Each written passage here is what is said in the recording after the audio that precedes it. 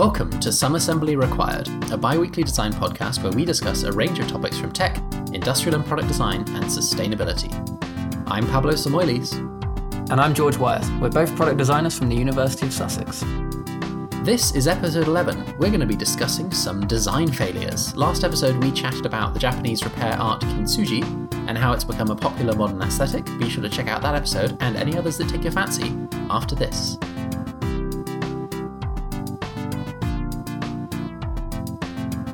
So, this week we thought we'd take a dive into when design can really go wrong, or maybe when design should have been implemented when it wasn't.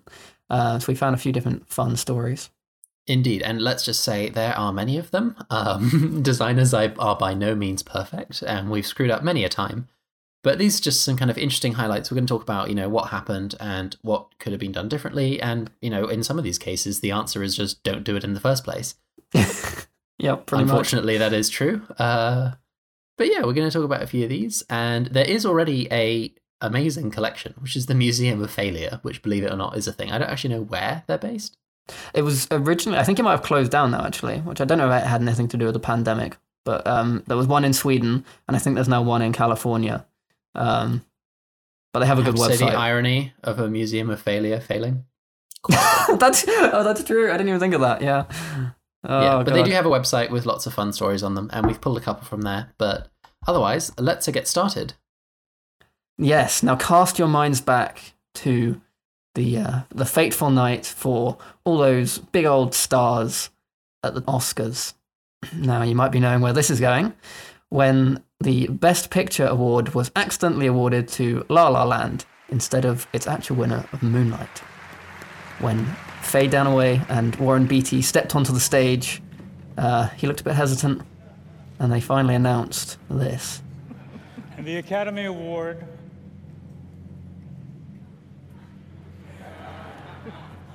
for Best Picture. You're impossible. Come on. La La Land. So you can hear in the clip that Warren Beatty is, well, he's kind of clearly confused. And Faye Dunaway and the rest of the audience kind of thought he was just messing with them by just sort of looking back in the envelope, looking back again, sort of looking around, checking there wasn't anything else he was missing. But in reality, he actually was confused because what he had in his hand was a card that read Emma Stone, La La Land. And that was actually the last award that was announced for the Best Actress. So they'd already announced it? It was literally the last award that had been announced. Yeah. Okay, so he clearly wasn't listening, but I also didn't know that. I thought that, he was supposed to announce Best Actress and then ended up announcing Best Picture. Yeah, no, they were there. He knew he was announcing the Best Picture, and that's what they were there for. And so he's at this point, he's pretty confused. And so he sort of shows the card over to Faye Dunaway, who he's clearly not aware of anything being wrong and doesn't really think about it. And she just reads out the only film title that's visible, which is La La Land. So it was actually, a lot of people on the night sort of blamed Warren Beatty because he was the one that had the card, but it's actually Faye Dunaway that announced it. But as we'll explain here, it's not really either of their fault. So yeah, what happened? How did that happen? So it's an interesting one. So as Warren Beatty and Faye Dunaway walked onto stage, it was the job of an accountant named Brian Cullinan to hand him the envelope. And as you might have guessed, he handed him the wrong one. So he was just distracted, yeah. Yeah, he was on his phone at the time. He was distracted. He was actually posting, I believe it was on Twitter, he was posting a picture he'd just taken of Emma Stone winning her Best Actress Oscar. So I don't know if he might have removed it from his Twitter feed. I wouldn't be surprised. That would be very funny. But yeah, it's just a human error with everyone. It's very likely that humans are going to get distracted and make a mistake. So that would mean that BT opened the envelope and it would have said Oscars, La La Land, Emma Stone, because it says the name of the award, like really tiny text, doesn't it? Yeah. So he opened the envelope and in front of him on this piece of card, he was faced with 9 different words. So at the top it says the Oscars. The is very small, but Oscars is actually the largest word on the piece of paper. Clearly that's the most important information. Well, they need reminding. Yeah, in case he'd forgotten where he was and what he was doing. Next, right in the middle of the card, is both the words La La Land and Emma Stone. And they had exactly the same weighting, even though this is the Best Actress award. So the important information there is Emma Stone. The sort of extra information is La La Land because that's what she was in. But the important bit there is Emma Stone. So you would have thought that Emma Stone should be bigger, but no, they're both the same weighting. So as you might be guessing, this is a bit of a typography blunder, this one. Finally, on this piece of paper, right at the bottom, in very small font, it says Best Actress. So they really just... I'd imagine they've changed their typography now. But yes, I would hope they've changed the typography. I would hope they've changed their typography. I mean, this is it's not really happened before. No. I'm sure there have been little blunders in the past, but not one this bad. No, I mean, it's an interesting one because this is an example which clearly doesn't have any, hugely negative ramifications. It's just a sort of embarrassment to some celebrities, which to the rest of us is probably a good thing because it's entertaining. And, Yes. we're talking about it over 4 years later. But yeah, so this one is, I mean, if they'd done the typography correctly, so Oscars, make that a bit smaller, and then, it should have said Emma Stone in big, La La Land just small underneath it, and Best Actress should be bigger at either the top or the bottom. Because if that was the case, Warren Beatty would have pulled out the award and he would have read Best Actress, Emma Stone, this is the wrong card. And it might be embarrassing for him to have to walk back off stage and get the right one, but it's less embarrassing than not walking and back he off could just be stage. like, looks like I've been given the wrong card, and and blame it on someone in the sidelines whose name doesn't ever have to be public. Yeah. Yeah. But if also if Emma Stone was a higher weighting than La La Land when he turned it to Faye Dunaway, she wouldn't have just blurted out La La Land because she would have seen that it was said Emma Stone first and realised something was up. But now you might be wondering, Pablo and our listener, how did they even get the previous envelope in their hands? So just a few minutes before they went on stage, that Best Actress envelope had been in the hands of Leonardo DiCaprio as he stood on stage to announce it. Except it didn't, because they have 2 copies of each. Now, this is sort of entertaining in the way because the reason they have 2 copies is as a safety measure. So their safety measure... Yeah, their safety measure is what messed them up.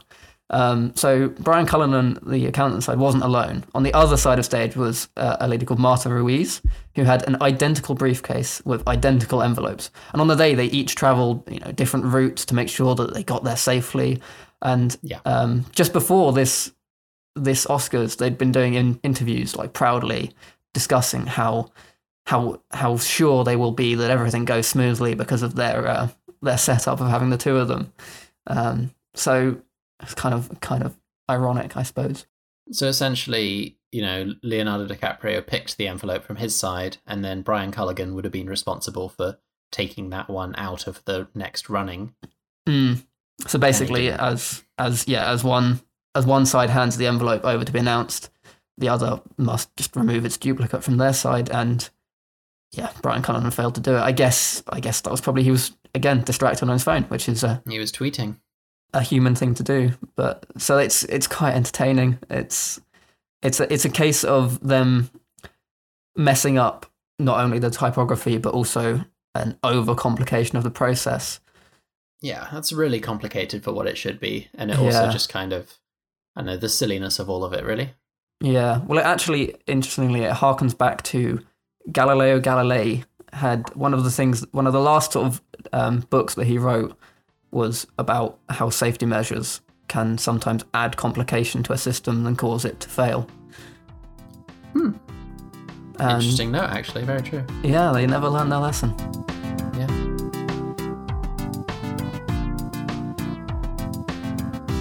On to a second failure.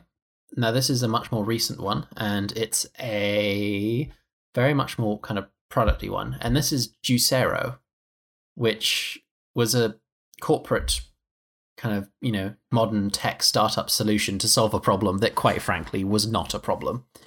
Now, this was supposed to be the smart, all-encompassing, internet-connected, health food genius juice press, right? and it sold for the whopping price of $400 US. Because that's what you really need to spend your money on. Because that's what you need when you need to work out or want to be more, I guess, I don't know, healthy with what you eat. You need a $400 juice press and not to just go buy some juice or make juice. I don't know. Just don't do this. Anyway, I get very built up around this because it's just ridiculous. So Juicero is this press, and it's all sleek and modern looking. It connects to the internet, which in and itself was an issue. Half the time you'd wake up in the morning, it was doing a bloody software update and you couldn't use it. But the big thing was that they could only press their own proprietary juices that they sold in these bags for $8 per glass. That is an insane amount of money for a glass of juice. It is insane. And this is like, a half pint size. It's not a lot of juice. Like, it's what you have at your little breakfast table, Did they not think the marketing of this through? Like, who were they marketing it at? Well, the terrible thing is it worked. Oh, God. Like, obviously it didn't, it wasn't a resounding success because not a lot of people bought it, and all of the press was terrible press. But enough people, or, little kind of CrossFit gyms or influencers or whatever got in on it that, people got excited. Like, I know Casey Neistat had one. So and then he shares about it and tries to spread it around. Yeah, exactly. So it worked to an extent. It's just so stupid because basically what they were, and this is also an environmental tragedy, was there were these kind of, plastic film, keep your stuff fresh things that inside of them had chopped fruit. Okay, that's fine. Except each bag had a built-in microchip. So when you put it into the juicer, it would scan it. It would check that the bag was not out of date and was made by the correct company. These things expired within a week of production, which meant, if you order your juice bags from this company and they deliver them, you've got 7 days to drink them, else the perfectly fine fruit that is 8 days old, or 7 days and 1 hour, it will not work. There is nothing you can do. It's so dystopic. Yeah. So yeah, they had these built-in microchips. It meant that you could only squeeze their juice. People obviously tried to get around it with, putting old microchips on new bags. But of course, the second the code's been scanned, it's cancelled forever. It was ridiculous. And I think the big nail in the coffin came when all of their advertising was about how that there was 4 tons of squeezing force within the machine, which meant it could get every ounce of nutrition out into your little glass for your, start of the day drink. That's a lot of force as well. 4 tons. It is a lot of force. 4 tons of pressure was supposedly what was necessary to get the most healthy juice, right?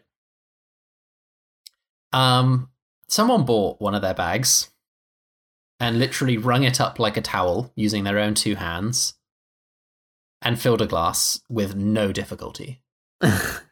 Which essentially proves that they were an $8 juice company in a stupid bag with a $400 accessory that did nothing.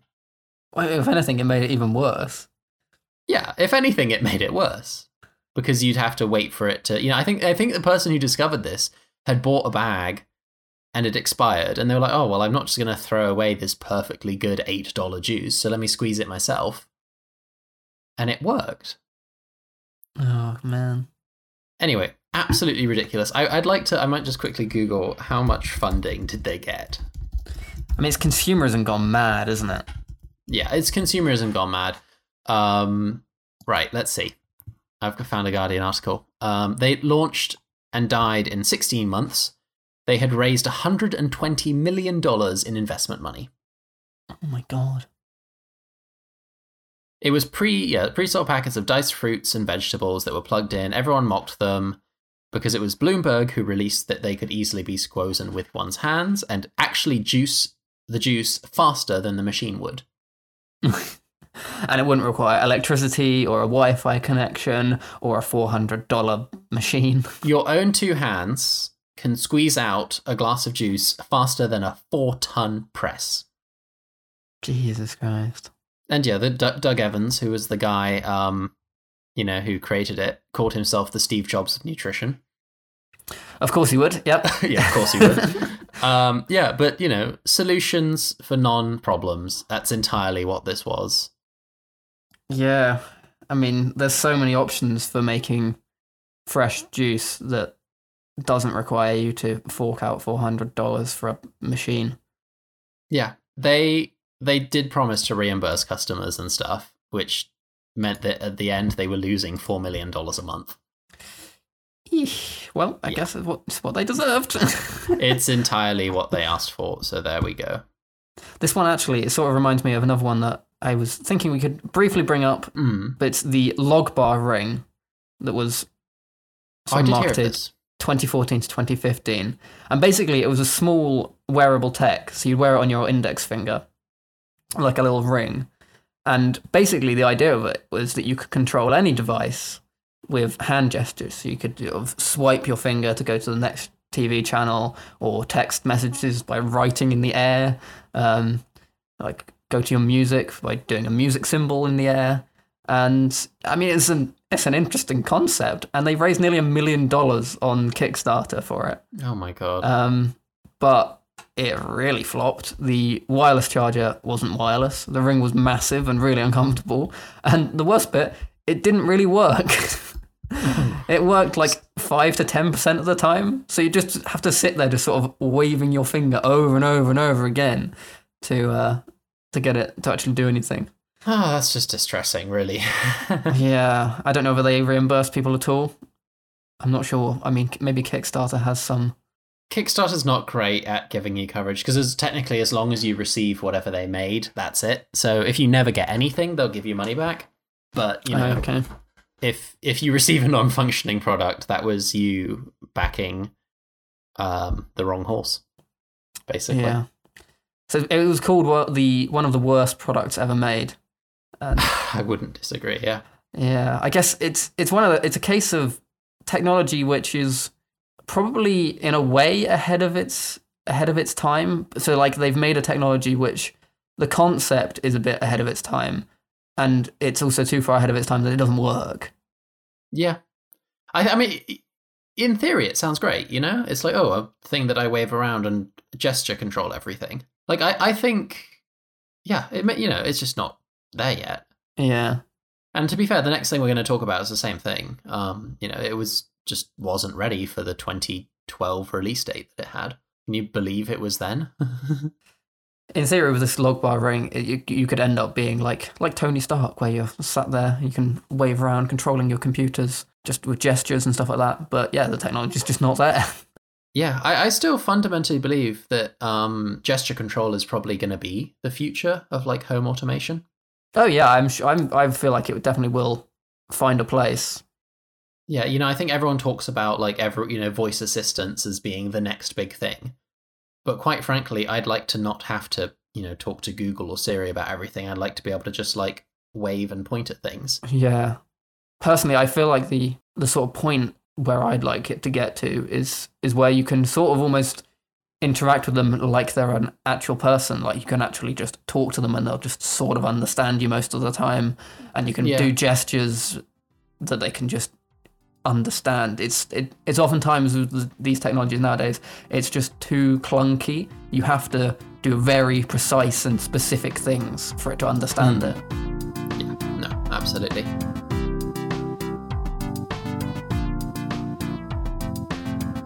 So we hinted towards it, but the next one up is Google Glass. Now this, believe it or not, came out 10 years ago. Oh my god. I remember being pretty excited. As a kid, I would have been about like 10, 11 when people were talking about this. So as a kid, it really excited me, the concept. Oh, me too. I was incredibly excited about it. I remember when it came out, I like read all the articles, I watched all the videos, and the videos did make it seem so cool. It was like, oh, you wear this skydiving, you wear it cycling, you wear it shopping, you wear it working. And for what it's worth, they are still a thing. You just can't buy them as a consumer, but they exist in professional markets and they are used in some industries. So it's not like they completely failed, Yeah, I guess as a technology, it's kind of interesting. I think one of the things I got quite excited about with them is, as a glasses wearer myself, the idea of having like computer screens and stuff attached to my glasses, which I'm wearing anyway. It was kind of cool. Yeah, no, it's all very it's fun, and it's like the idea is very exciting, and it's still used in medical systems right now quite a lot. Mm. And I believe it's used in some kind of educational bits and bobs. I don't actually know. I was just doing a quick Google to see if I could find out any companies that actively use them, but no one's very loud about it. No. There was someone who has written a Medium article earlier this year. They bought one on eBay for $200, which is a lot less than they originally sold for.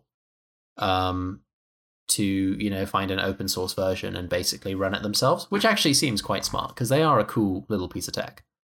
Yeah, it's the sort of thing that you could, if you're into your Internet of Things, those sort of stuff in your own home, would be quite cool to be able to open source into your own system for your own for sure sort of home use. Yeah, actually, there's a YouTuber I've been watching who he made his own little face-mounted display that he uses as a teleprompter, which is quite cool. But yeah, Google Glass, it sold for $1,500, which is the cost of a MacBook Pro. Yeah. And not the cheapest MacBook Pro either, like the cost of a mid-range, pretty good one, And I think that from the start, the issue was that they really couldn't decide whether they wanted to be something that people wore all the time, 24/7, it was just part of your life now, like a phone, or if it was something people used in very specific circumstances. It ended up having quite a lot of issues with that, didn't it? Yeah, no, absolutely. It just wasn't multifunctional enough, and it was only very good at some things. And people weren't happy with the idea of people using them every day, because it's basically just recording everything that's going on, the privacy of other people walking down the street. It's kind of being compromised by someone just wearing a Google Glass walking down the street.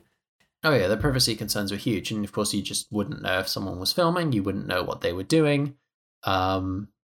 It's they were good for like getting directions if you're cycling. That's a great version and reason for them.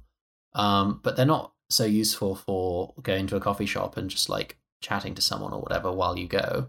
It's like, no, maybe if you're working in architecture and you want to live AR preview things, but nothing beyond that. And even then they weren't all that powerful. So even technology that we have now, like with an iPad Pro and its AR technology, it was nowhere near that.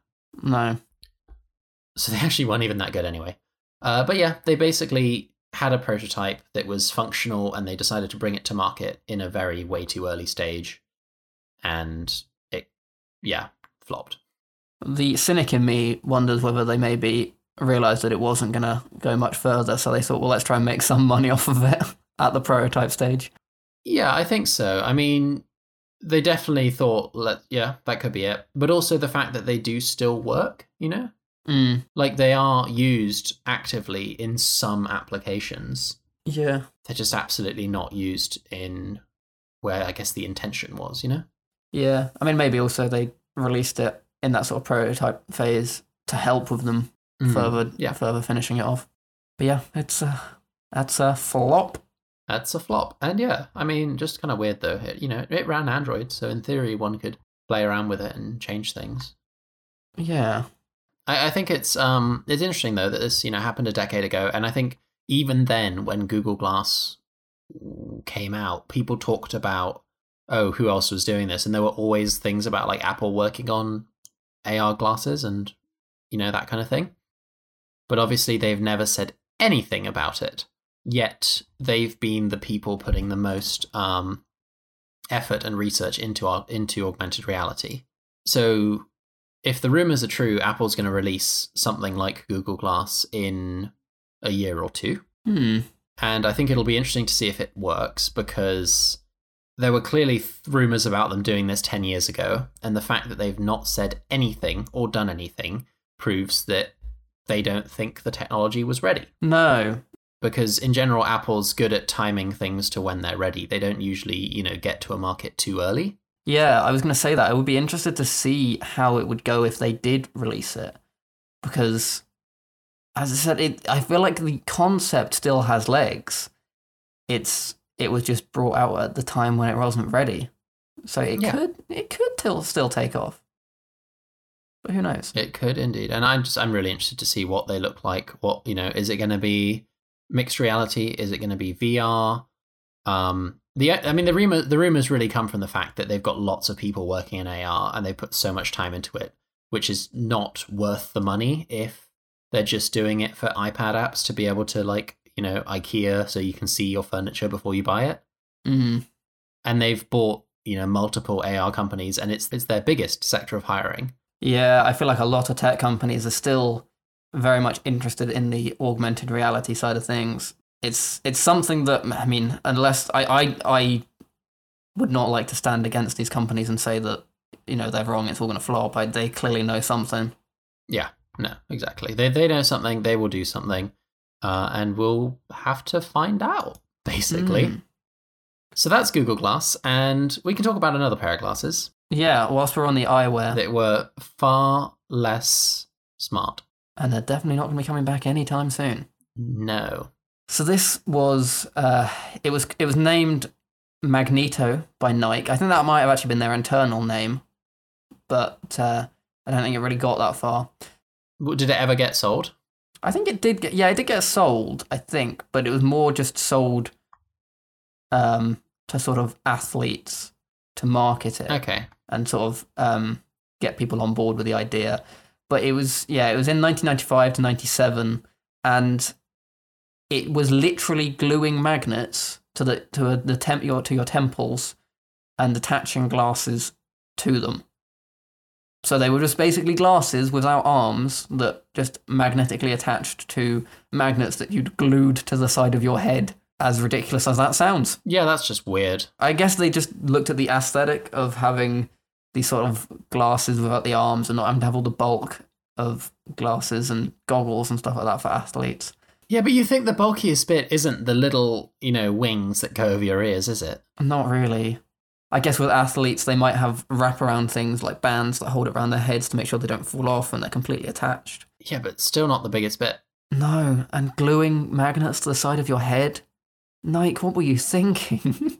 Yeah, I don't know. I don't know what they were suggesting. Like, did it come with a kind of skin-safe temporary glue? Or did it come with a glue gun? I'm not entirely sure, because in some places it says gluing, and in other places it says taping.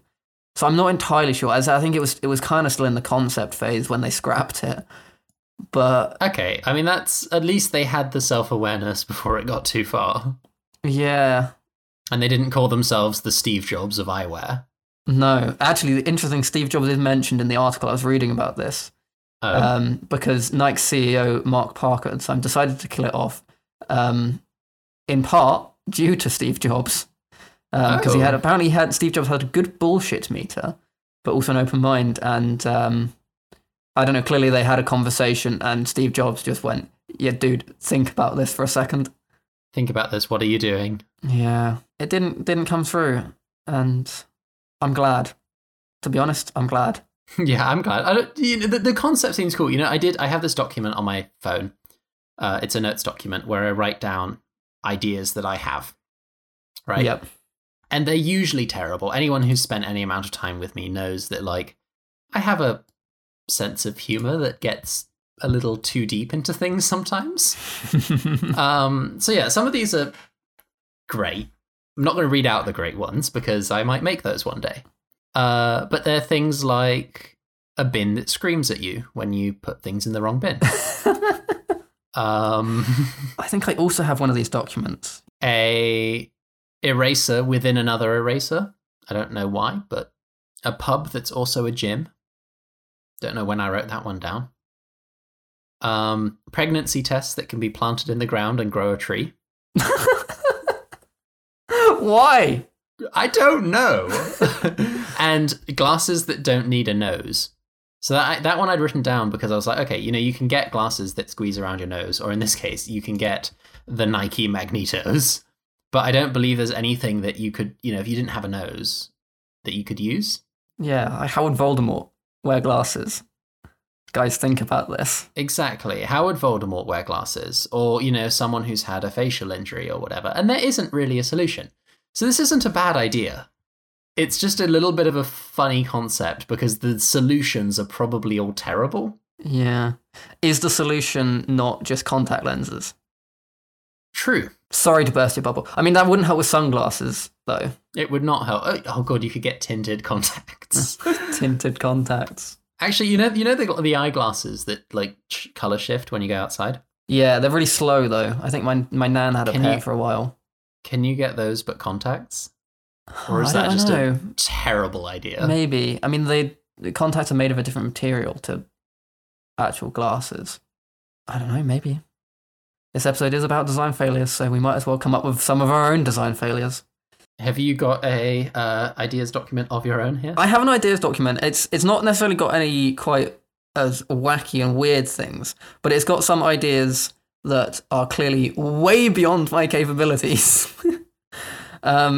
So there was a few things, like an electric motorbike that self-stabilizes so it can't fall over. Not bad. It's an interesting idea, but I wouldn't have no idea how to do it. This is another fun one that, again, is completely way above my knowledge. Finding a way to reduce the effects of G-force and creating artificial gravity for, like, space travel. It's so sci-fi. But yeah, or a similar vein, aircraft pressure system to make it feel more Earth-like. Because when you go in an airplane, and it just, the pressure and the pressurized cabin just makes your sort of head just feel a bit. Ooh. Yeah. Yeah. I guess this is another one that sort of. I guess it's yeah, sure, it's sort of a product flop for me. Although I didn't get very far with it. One of my original ideas for my final dissertation project that I started researching over the summer before final year was light pollution polarizing glasses so that you could stargaze in the middle of cities. That's quite cool, if it's possible. It's an interesting concept. Yeah, the reason I scrapped it in the end was because I found that it kind of wasn't possible. Because my whole idea was that the light, I'm going to get a bit scientific, the light that would reflect from the cities going up and bouncing off the atmosphere and coming back down would be polarized because it's that reflection.